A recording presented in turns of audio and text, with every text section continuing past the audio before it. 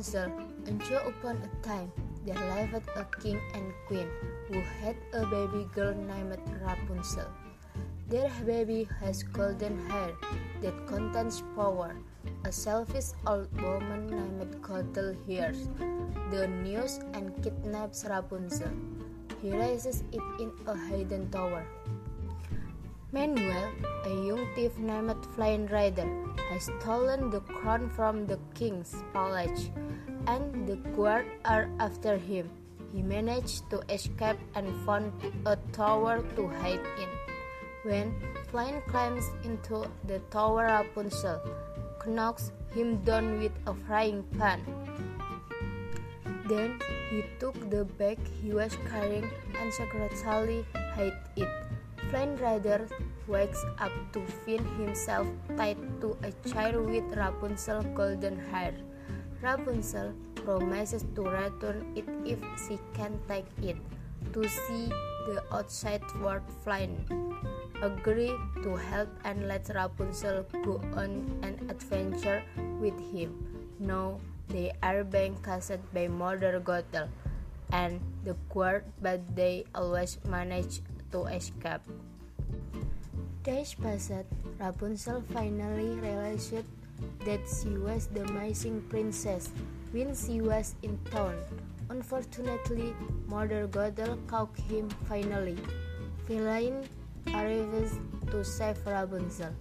Flynn finds his weakness and cut Rapunzel's hair. Without it, Mother Gothel quickly aged and turned to dust. Rapunzel is now free, but Flynn is dying. One of Rapunzel's tears falls on Flynn. It can cure it. Then Flynn brought Rapunzel back to the castle. The king and queen were very happy to get their lost daughter back. That night, the entire kingdom celebrated the return of Rapunzel.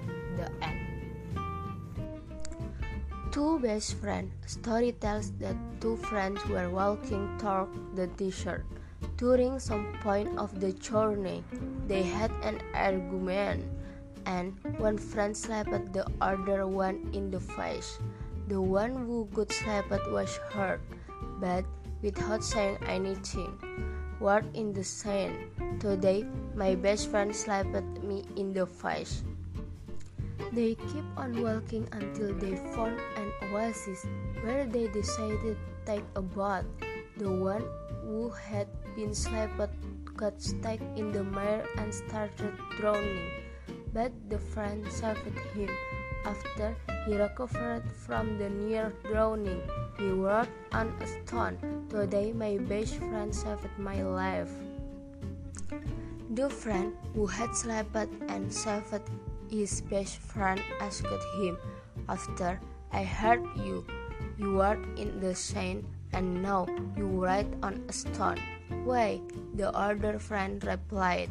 "When someone hurt you, we should write it down in sand where winds of forgiveness can erase it away.